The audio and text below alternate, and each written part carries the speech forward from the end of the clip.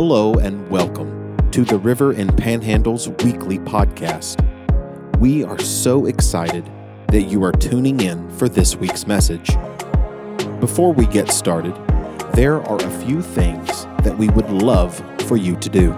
Share it, subscribe, and rate the podcast. So the message is about to begin. We hope that you are encouraged and that you always remember, no role is insignificant.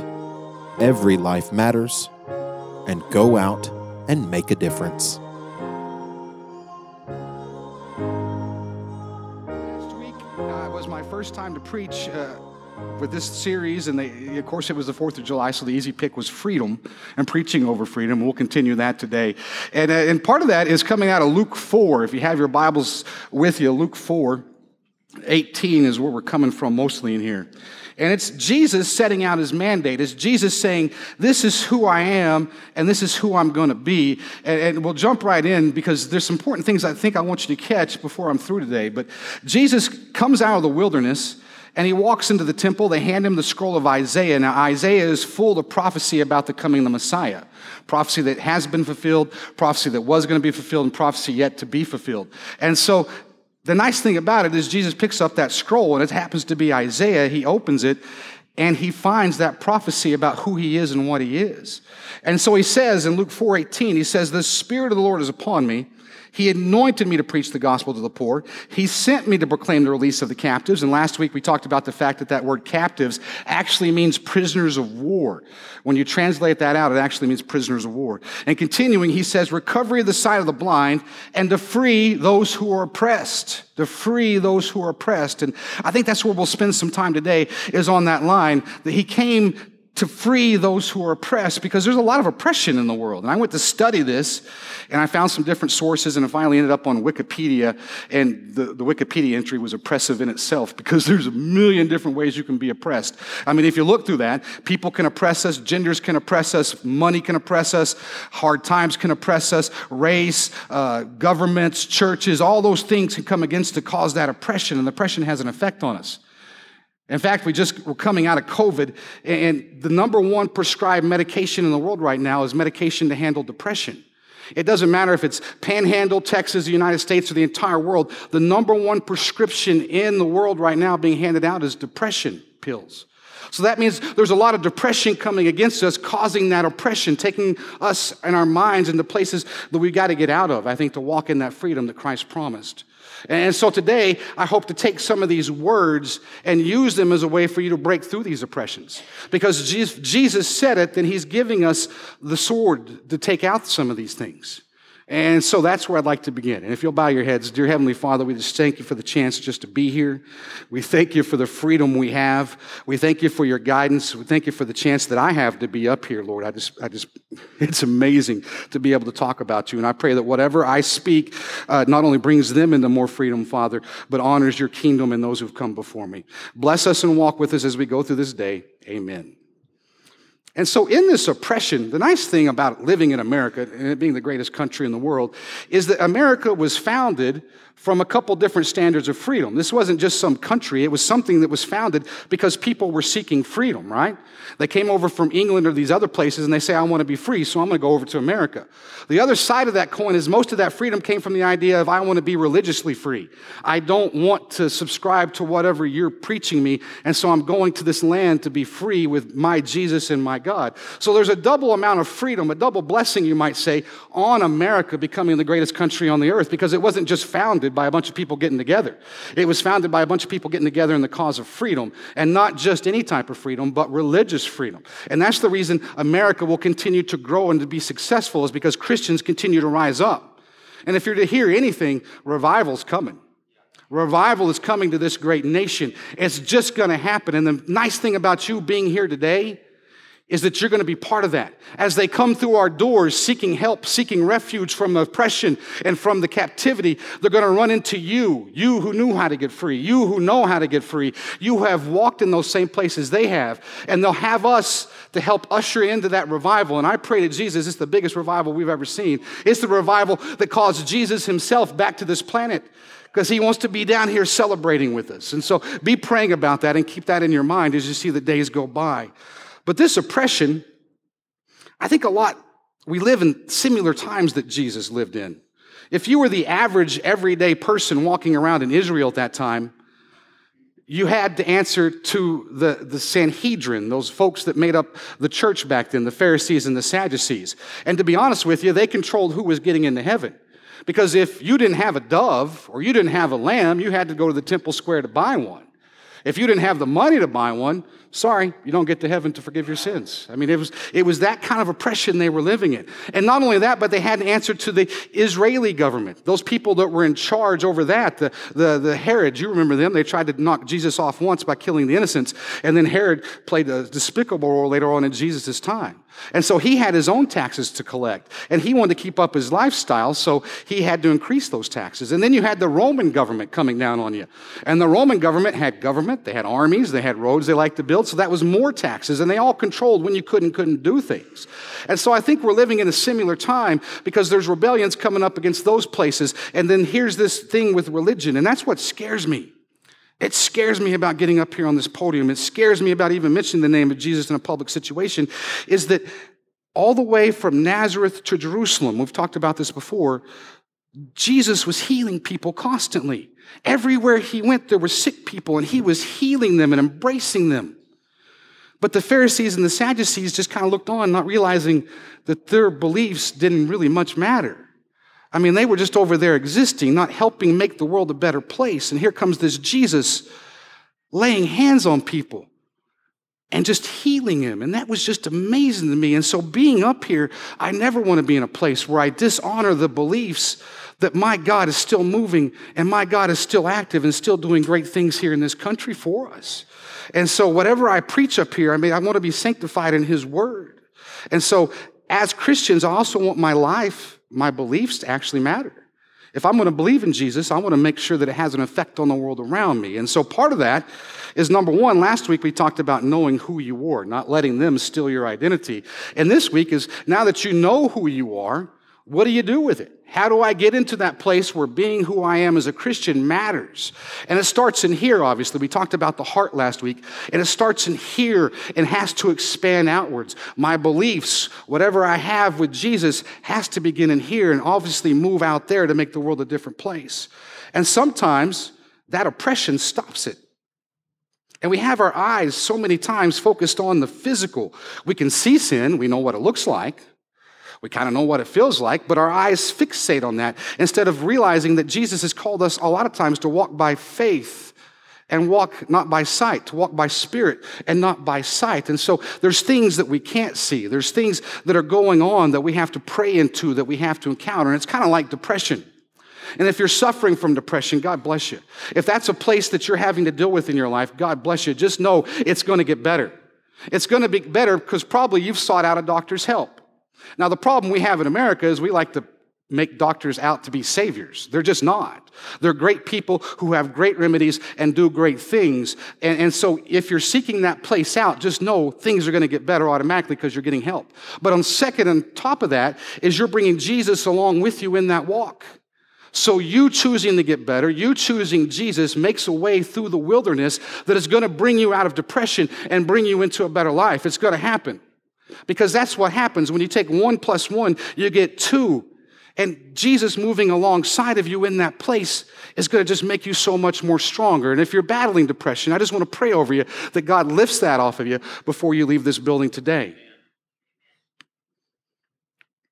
In walking by faith and not by sight, Paul furthers that, says, faith is the assurance of things hoped for and the conviction of things not seen. I can talk about faith, but I can't see faith. I can't hold a cup of faith in my hand. I could probably see faith in action, but it's not something that's physical. It's kind of the same thing with hope. I mean, unless you're naming your child hope, I can't see hope. Hope is not something I can hold in my hands. It's something I have to believe in, something that I pick up that helps encourage me, and hope encourages others around us. And so in these places of looking at those unseen things, we have to move into those places first, where we walk by faith and not by sight, where we pick up the Spirit of the Lord and what He's preaching. And the other thing about the Sadducees and the Pharisees is there was a vast difference somewhere that happened in the Bible, because if you pick up the Psalms and you read through those, you have these amazing prayers and verses about what God did in David's life and what David believed and what those, because he had some black and white verses, so those verses he picked up, you had this like relationship with God in those verses, whereas the Sadducees and Pharisees of Jesus' time, they just had the black and white. And so something transitioned along the way in their beliefs that kind of took the spirit, took the hope, took the faith out of things, where they were just living by the black and white. And that's a dangerous place to be, I think, especially in the times we live in. Like I said, if you're battling depression, I can't see depression. I can see the effects of depression, but I've got to find a way to encounter that. I've got to find a way to break it off. Jesus talks in the first of that verse, back in Luke 4, about he comes to preach the good news to the poor. And because when we enter sometimes into that depression and we enter into that other stuff, it causes a poverty come upon us. And then it really becomes an issue when poverty leads to a belief in lack.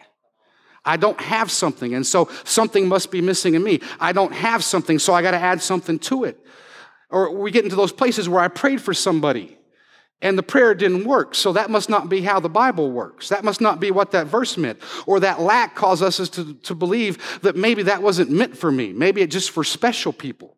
And then we're all of a sudden making up theology that doesn't quite fall in line with the Word of God. And so we've got to be careful that when we enter these places that could bring us into oppression, that we don't enter into those other areas. We stay away from them, because that's not what the Bible says. The Bible says if you're sick, call upon the elders, let them lay hands on you, you might be healed. That's what the Bible says. The Bible says Jesus moved among the people, laying hands on people and healing them. He said, greater works you shall do. I don't believe that was for a special time or for just a special place in history. I think he gave us those verses because it's things we're supposed to pick up and walk with as we walk through this world. And it's amazing to see the benefits of those who actually pray in faith. And so I believe that's the oppression that Jesus is still trying to bring us out of today. He doesn't want you in that area of lack. He doesn't want you picking up those places of lack. Because in that place, all of a sudden, your theology that you've created or those beliefs that are created in you don't match up to his glory. And we go from glory to glory.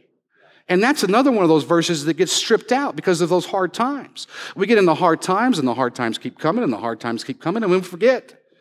Well, the Bible says I go from glory to glory. And if I let those hard times strip that out of us, it sets me into a place where I'm not living in the full, beautiful glory of who God is in my life. And we've all been there. We've all been through hard times. We've all been through places where we prayed for somebody and the cancer didn't come off. We've all been in those places where we prayed for somebody and the COVID didn't come off. I mean, it's one of those things we have to work out with God and trust in him. And it sounds like a biblical churchy answer, but it's true because his timing is different. The way he does things is different. And until we get into that place where we're trusting in his faith and spirit, sometimes we don't see that and the peace doesn't fall upon us the way it should. Being poor sometimes can trap us into a place that's for other people, that wasn't meant for me. And there's religions in the world that believe that. I mean, there's places out there in the world that if you were born in poverty, that's as far as you get.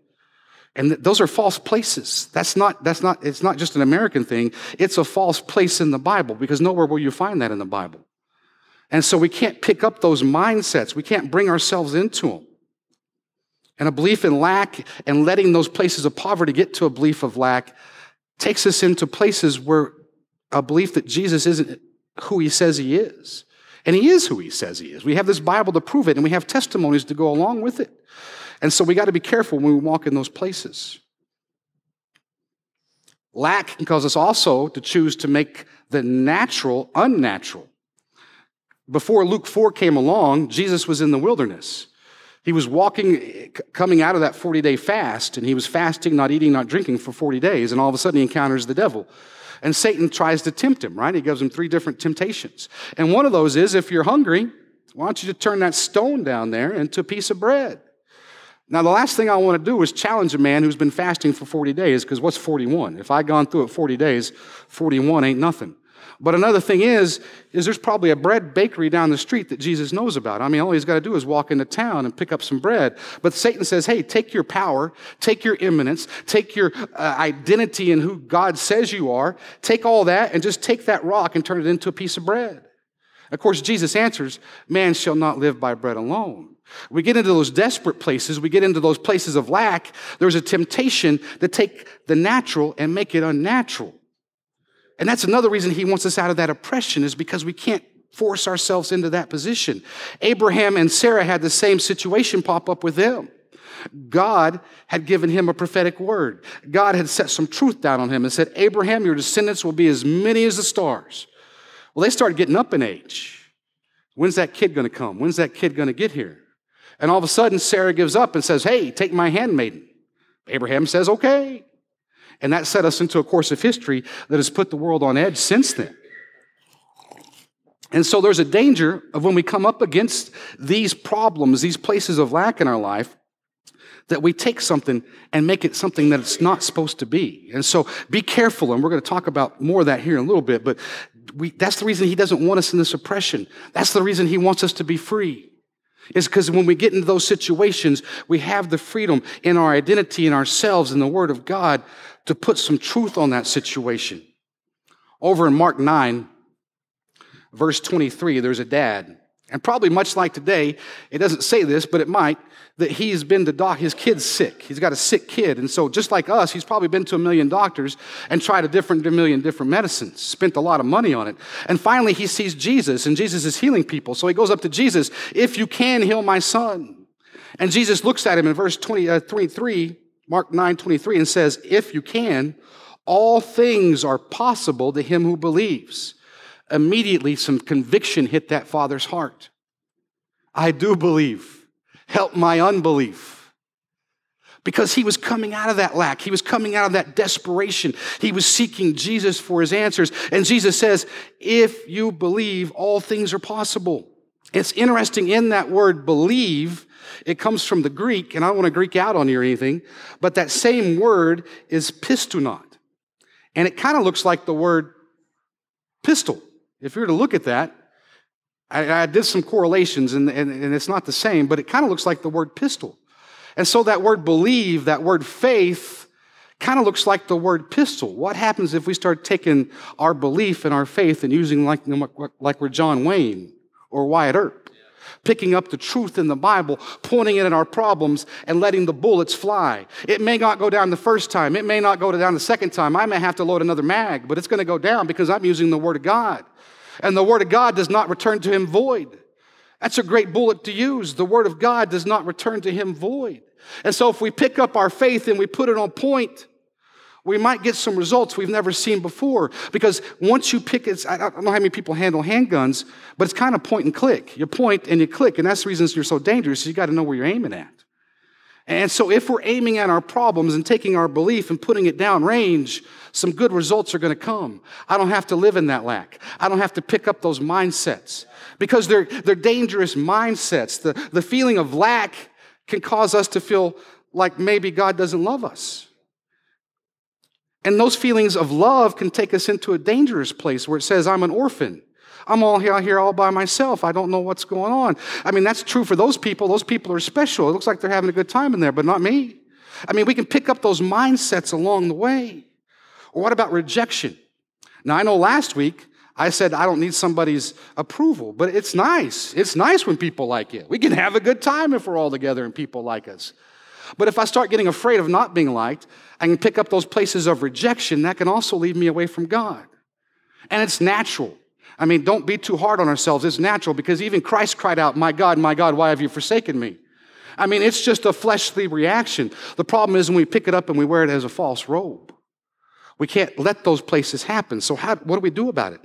How do we fight back? There's a little bitty book way back in the Old Testament called Zephaniah. Zephaniah is called a minor prophet. He's called a minor prophet because he's got like 3 chapters. But he's got this great description of who God is in there that I don't think we have anywhere else. He says, the Lord your God rejoices over you. He's quiet in his love, but he's up there doing backflips. We have this image of God in this white robe and this old man standing up in heaven when Zephaniah says he's busy doing backflips over you. He's rejoicing over you. He calls you his favorite. He calls you somebody that he loves so much that he's going to do a backflip. I can't even do one, but I sure love to. But God's up there doing it, right? That's what God's love is. It's not some stern black and white book that comes down on you. It's a book full of poetry about how much he loves us, how much he cares about us. And that's the ammunition you use in the faith, is that regardless of those feelings that come against us, I have this verse that says you're a liar. I have this verse that's calling you out. This verse says that my God rejoices over me. And that's a beautiful place to stand. Because when you're facing those rejections and you're facing those hard times, it gives you ammunition to throw back at the enemy. And if you remember last week, Paul says to stand firm in that. And sometimes you have to stand firm because the world's crazy out there. I don't have to tell you that. There's things going on that I've never seen before. I mean, nowhere back in history did they tell us, hey, the COVID's going to come up and it's going to wreck everything. I mean, everything from you being sick to people passing away to the fact that you can't get a TV for like 6 months because they're on back order in some shipment house over in China. It's just a crazy time we're living in. And we're having to fight through those places. And when we pick up those false ideas that maybe it's because I'm not enough, or maybe it's because I'm not good enough, that's just the enemy. And we've got to fight back at some point with the true word of God. A long time ago in a land far away, I was at church and they let the youth share their favorite passages. We had Sunday morning services, we had Sunday night services, so there's plenty of chances to go along. They ask us to pick out a verse and they give us 2 or 3 minutes to explain that verse. The verse I picked out was Matthew 6:25, and you guys probably know this verse. It's the first verse I read ever in a live church, and I will read it here again today, but it answers some of these questions about poverty and lack. It says, for this reason I say to you, do not be worried about your life as to what you will eat, what you will drink, nor for your body as to what you will put on it. Is life not more than food, and the body more than clothing? You've heard this verse. It talks about the lilies of the field. It talks about the grass growing, and it talks about the birds of the sky and how God takes care of them. He continues down in verse 32 and says, for the Gentiles eagerly seek all these things. Your heavenly Father knows that you need all these things. But seek first his kingdom, and keep on to that. Seek first his kingdom and his righteousness, and all these things will be added to you. Do not worry about tomorrow, for tomorrow will take care of itself. Each day has trouble of its own.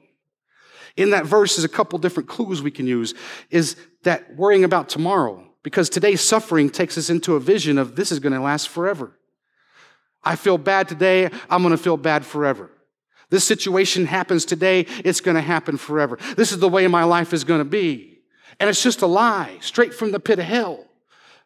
And the ammunition against this is Jesus says, worry about today. Take care of today's business and let him worry about tomorrow. The other part of this that's really encouraging is to seek first his kingdom. Because in his presence, no lack exists. In his presence, no sickness exists. In his presence, only his perfect love exists. And we'll practice this here in a little bit, but as I get together with my God and I pray to him and I sing praises to him, and that's the reason worship is so important, that nothing else matters out here. All the cares that Sarah talked about, all those things we walk in out that are pulling on us, they all cease to exist because I'm in his presence. And so that's the number one bullet. If I can get into his presence, and sometimes it takes some work.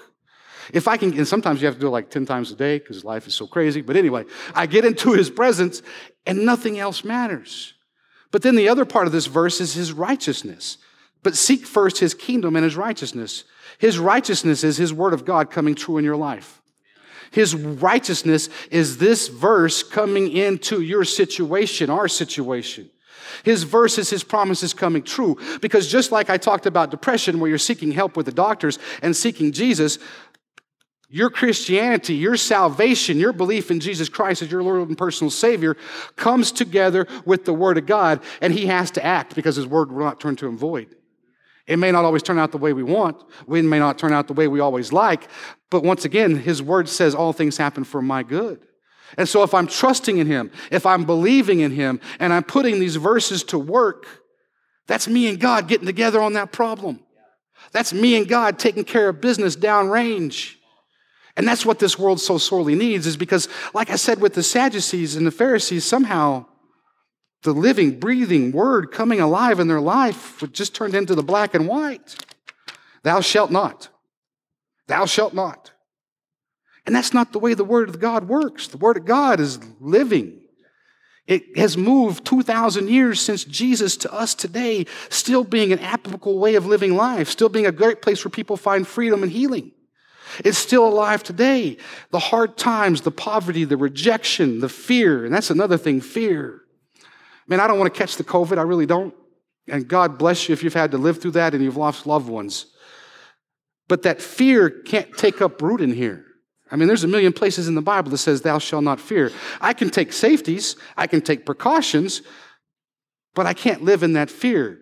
I think part of the problem we're having in this world today is we live in such a safety-prone world, and I like the world to be safe. I don't want to cut my fingers on anything. But the fact of the matter is, it's just not a safe place. I mean, there's wars springing up everywhere, things going on out there, and so we get used to this safety. We get used to, having a great place to go and feel safe and get in my safe zone. But the world's just not safe. It's going to be thorny and prickly because people are coming up and growing up and learning new things and learning how to be different people and learning how to take up new things and do things differently. It's a crazy world out there. But I can't let my fear interrupt the Word of God, because all those places strip the Word of God right out of me. All those places strip his love straight down to the bottom. I remember being out in California, and it's a beautiful place. And it's just a beautiful place to visit. It was out there at a national park. And I thought to myself, I got a couple bottles of water. This is a beautiful park. I mean, I've never seen a waterfall before, and there was this waterfall. I'm like, man, I'm going to hike down to that waterfall. And there's a giant cliff. The beautiful thing, I think Josh Brown and I had this discussion. The beautiful thing about California is it's got beaches and mountains. I mean, it's just beautiful. And so I'm sitting there thinking, and it doesn't have this extreme heat that you get out the Palo Canyon. But you get out there, and it's like, that's beautiful. I'm going to climb down there to it. I start looking around. I don't see any way down. I don't know how I'm going to do this. And so I want to get down there, but it's wise not to just climb down there because I might get hurt. I mean, that's wisdom. That's discretion, being safe in that way. But when I ever say, I don't have what it takes, that's a lie. When it says I can't get down there because I don't know how, that's a lie. I can just start walking. When it says I don't know how to do this, that's a lie. I just start walking. When it says I don't have enough, that's a lie. I just start walking. Because that's the truth of God, is he has empowered us to come into this world and make it a better place. He's empowered us to get up and to take dominion over unrighteousness. A lot of times, oppression is unrighteous authority coming into a situation. It needs righteous authority to step into it. So once you understand that you're a child of God, that gives you an identity. Once you understand what that means, then you can start practicing it, using these words. And then you learn even more about how much God thinks about you and cares about you. And so that starts to develop purpose inside of you. It starts to develop resolve in you. Because if I know how to use a shovel, I can dig a ditch. But I got to start somewhere, right? I mean, it's pretty simple.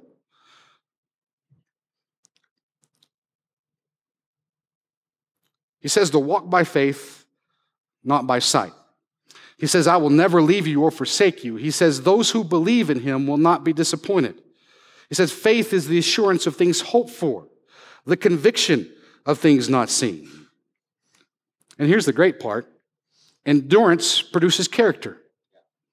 I hope that I have all the character I ever need in my life, but I'm probably up for some more. But these hard places we walk through, and I'm sorry you have to walk through them. I'm sorry there's places that you have to go that you never planned on going. I'm sorry there's places that we have to go up against that we were never meant to go against and have no idea how to go up against them. I'm sorry. There's people I've lost along the way that I miss immensely. I wish they would have never left this planet. There's things I've had to walk through. I'm like, no one prepared me for this. How am I going to get out of this? And somewhere along there, it hurts. But the nice thing about it is there's hope. This hope that the Word of God says is that it builds character. And you know what character produces? Hope. It produces hope. It produces more faith. So as I keep a realistic picture of what I'm walking through, the Word of God comes into play. It says as I walk into this situation, I'm going to walk out of it a lot better than I walked into it. It says regardless of the things I come against, I just might be okay at the end.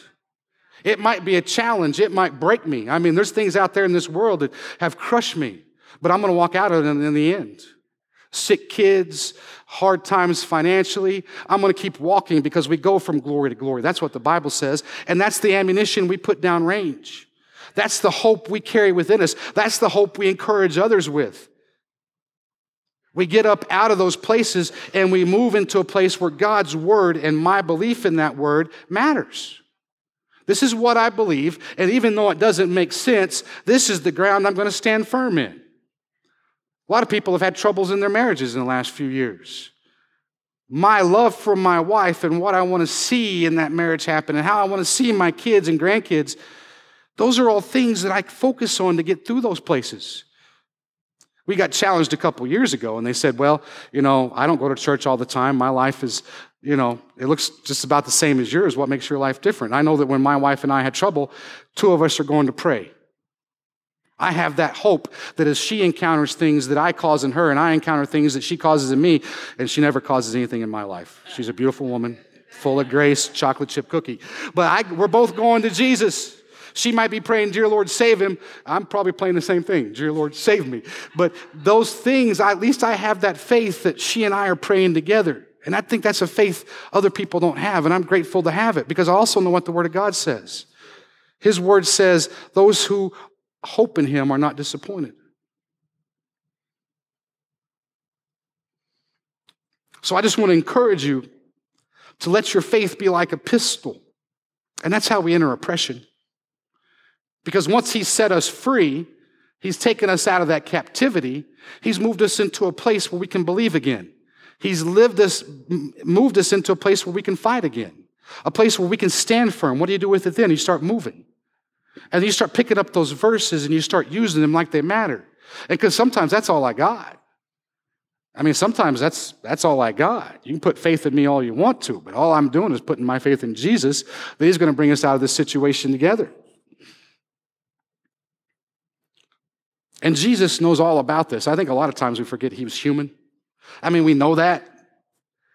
But I think a lot of times we forget that he was actually flesh and blood moving on the earth, and we don't take into consideration that he walked through all these places just like we have. His whole life, he grew up in that synagogue that he talked to. I mean, they had to have, right? You don't walk into a church and somebody just give you a Bible and say, here, walk up on stage. They had to know who he was back in Luke 4. They had to know that he belonged there. And so they trusted him to come inside and read something. So he got up, he read something. You know what they tried to do? They tried to throw him off a cliff. He upset them so bad. These people he grew up with, these people that had known him his whole life. I mean, he was like 33 years old, right, when he began ministry, so that's 0 to 33. These people were part of his life. They tried to throw him off a cliff. Not only that, but they called mom. They said, Mary, come get your boy. He's talking crazy. They said, yeah, he's talking crazy. Jesus, come on with us. Jesus said, no, I got work to do. So there's his family, there's his friends, his whole past, all of a sudden calling him crazy, trying to take his life. He walks around for 3 years, healing people, teaching a good word. He walks into Jerusalem. They're laying palm leaves under his feet. Hosanna, Hosanna, we're so glad you're here. The Messiah has come. A couple days later, they got enough gumption to put him on trial. So they arrested him in a garden. Now here's the nice thing about Luke, is if you read further on in Luke, Jesus was actually down on his knees praying so hard that he bled. I've prayed hard, but I've never prayed that hard. I mean, he was so asking God to not let this happen that he actually had blood coming out. And so it's okay to argue with God. Abraham did it. Jesus asked it not to let it happen. That's part of the humanity of him. Here's another thing. They came and they arrested him. Disciples, they all took off. Where'd they go? They took him into the synagogue. They started slapping on him, calling him a heretic, beating on him, cursing him. Same people that he came to this world to save. They said, well, we can't kill him, so we'll just take him in front of Herod. And that dude was a louse. And he slept with his own sister. I mean, this dude was no good, and he was their king. They said, Herod, do something with him. Herod says, hey, Jesus, do some tricks. Are you kidding me right now? I've been slapped. They're trying to kill me, and you want me to do tricks? Herod says, I can't do anything with this guy. Take him to the Romans. Took him to the Romans. Romans said, I don't know what you want to do with him, but, keep your rebellion down. So now he becomes a political toy. We'll just kill, we'll give you a choice. Either this guy or this guy. For God so loved the world, he sent his only son. Jesus standing out in front of the masses, this is who he died for. There had to be somebody in that crowd that took a piece of free bread from him back when he turned one loaf into 5,000. Had to be one person out there. Had to be one person in that crowd that he healed. Had to be one person in that crowd that received good news. They all cried out, crucify him. They took him out back, beat him up, whipped him, and still put him on a cross for the whole world to see. All the way up that road, they were cursing him, yelling at him, spitting on him. He's bleeding. I mean, what else can you do to me? I'm human. Dragging this cross. And you may say, well, that was Jesus. He's still just a man, still just a human being at that point. He gets up there on the cross. They're still mocking at him. And he says, forgive them, for they know what they do. The reason I believe Jesus could take that posture is he accepted the fact that it was written in the Word that that's what would have to happen. He resigned himself to the fact that this is what the Bible was going to have to happen. He picked up his pistol of faith and accepted the fact that this is what had to happen. And that's the reason he had the faith to do that on the cross. That's the reason he had the peace to do that on the cross, is because he knew that the Word of God was coming alive in his life in that moment. And that's a word for us. Because despite the challenges and the things we come up against in this life, the Word of God still exists even for Jesus. I'd like to call the prayer team up and the worship team. Take you through a little practice in what this means back in Matthew 25. He says, seek ye first the kingdom and his righteousness. So if you'll bow your heads. Dear Heavenly Father, we just come before you today and we just thank you and we just praise you. We thank you for your justice. We thank you for your mercy. We thank you for your love. We thank you that you're available to us because it says, all who call upon the name of the Lord will be saved. Your word says, where two or more are gathered in my name, there I am. And so thank you for being present in this situation. Thank you for being here with us. Lord, there's things that have come against us. There's things that have challenged us. There's things that have broken us. There's things that have taken us to places we don't want to be. There's things inside our body going on we don't understand. We've had to face these illnesses, these sicknesses, or maybe life is real good. I want this to continue. Maybe I'm finally in a place where I want to be the rest of my life. And I thank you for that. I so desperately thank you for that, Lord. I thank you that your hand is always with us. I thank you that you are the good shepherd. I thank you that though I walk through the valley of the shadow of death, I will feel no evil. I thank you for the fact that when I lay down in green pastures, you're going to feed me. I thank you for being that good shepherd in my life.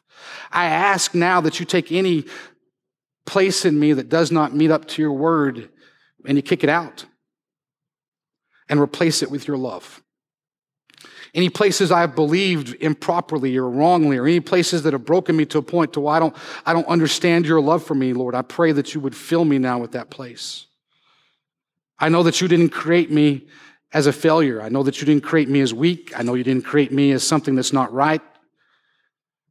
Because your Bible says that you sent Jesus to die for me. And so I must be good. I must be purposefully and wonderfully made. And I ask anything that's within me, either my mind, my spirit, my bones, to answer now to that. For every knee will bow and every tongue will confess that you're Lord. And so I give these things to you. I lay them on your altar. And I pray that I be healed in Jesus' name. I pray that the word of your testimony comes alive. And that all those verses I've learned from childhood till today constantly come up in my mind when I need them. That as I face those enemies of your kingdom, because that's what they are, I belong in your kingdom, so those are enemies against you, all these things that come against me, that your kingdom come to bear against them.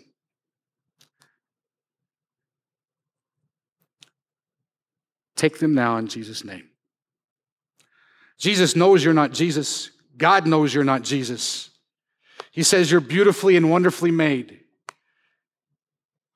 He says all that call upon my name will be saved. And that's the truth, the God-given truth of the word coming alive in your life today. If you need further prayer, we'll be on the sides. Thank you all for being here today. And that's this week's message. We hope that you are encouraged and inspired. If you would like to join our online campus and experience the service as it happens live, go follow us on Facebook or YouTube by searching The River in Panhandle, Texas. Have an amazing and blessed week.